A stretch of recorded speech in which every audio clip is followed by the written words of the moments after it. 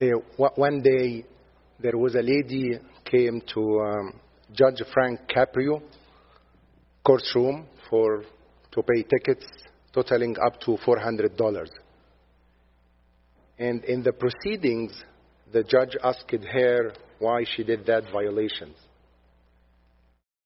Then the lady explained to him that she had a very hard time and she lost her son, and that was the reason behind. She was not in good state.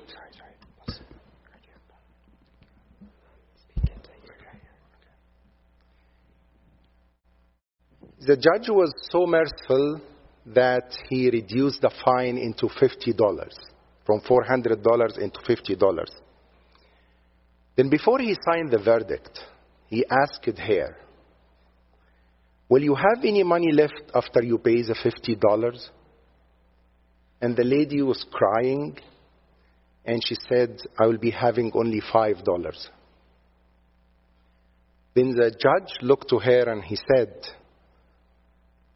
"I'm not going to leave you with only $5. You know what I will do? I will dismiss everything. I will dismiss the whole case."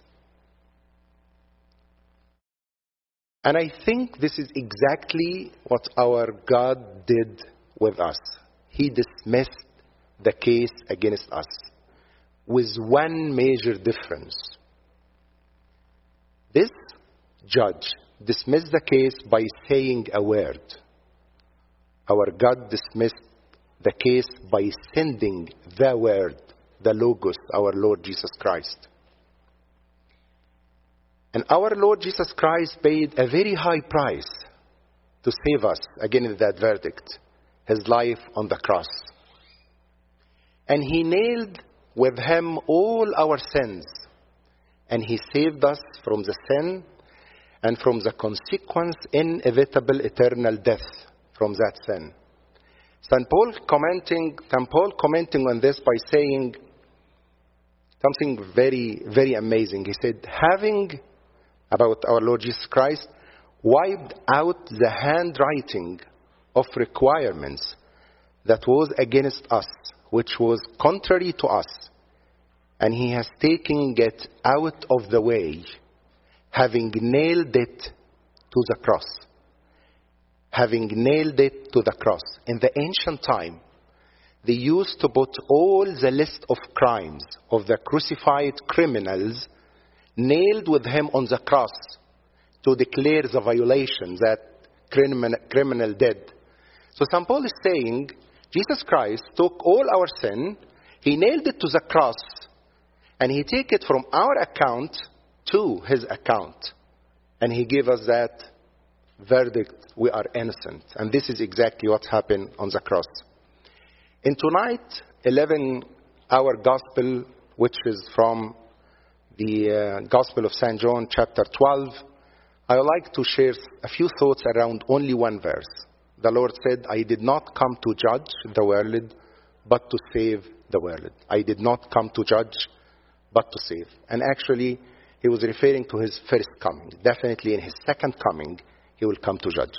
But he was saying, my incarnation purpose was to save the world, everyone. And the word world here means the humanity. It is different when we say don't love the world. It means a material thing. So he was saying, I came to save all the humanity. And actually, I don't think that we comprehend the magnitude of salvation in our life, because it is indeed beyond the comprehension of our mind how God came in flesh and saved us. Even some other people till now struggle with that idea, like they can't accept it. But because he loved us, he did that. And in one situation with his disciple, he went to one of the Samaritan village, and the village rejected him. So John and James told our Lord, "Lord, do you want us to command fire to come down from heavens and consume them as Elijah did?" Because they reject us, they should be destroyed. Then our Lord turned and looked to them and rebuked them by saying, "You don't know that what manner of spirit you are of. For the Son of Man did not come to destroy men's life, but to save them. I'm not here to destroy the life of anyone. I'm here to save it, to save everyone. And our great Savior repeatedly mentioned that in the 4 Gospels, that the Son of Man has come to seek and save that which was lost. This is the main purpose of the salvation. And to give us a clear idea, an illustration about what exactly he meant by I didn't come to judge but to save, he mentions the story of the sinner woman in John 8. So the scribes and the Pharisee bring that woman caught in adultery in the very act, and they told our Lord that this lady should die today, should be stoned. And he said his famous saying to them, he who is without sin among you, let him throw a stone at her first. And what happened? Everyone dropped the stone and ran away, because we are all sinners. Sometimes we are taking God's place and start to judge people instead of save them. And our Lord looked at that woman by saying, woman, where are those accusers of yours? Has no one condemned you? She said, no one, Lord. And Jesus said to her, neither do I condemn you. Go and sin no more. People want to kill her, to destroy her. But the Lord wants to save her.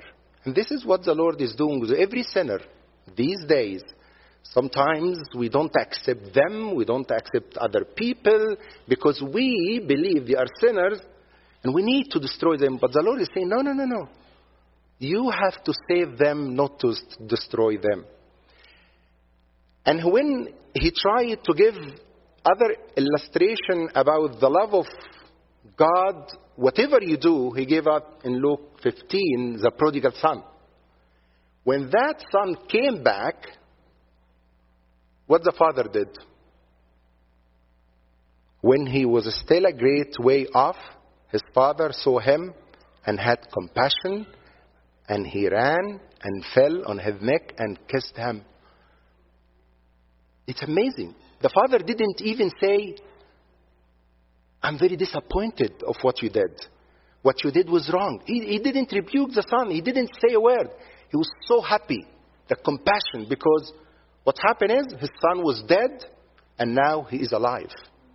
And by the way, the sentence according to Deuteronomy, that son should be dead, should be stoned because he was a bad son. We'll keep that for another occasion, not today. So the message is, from this gospel is clear that the Lord is waiting for everyone to enjoy the salvation. If you ask yourself, what God wants from me? Just reflect on that question. What God wants from me? He is complete in his characteristic. He does not need anything from anyone, but actually we need his salvation. The Bible declaring that God desires all men to be saved and to come to the knowledge of the truth. And when we come to the knowledge of the truth will free all of us. And finally, we hear in the book of Revelation, our Lord is saying, behold, I stand at the door and knock. If anyone hears my voice and opens the door, I will come in to him, dine with him, and he with me. I'm standing, I'm knocking.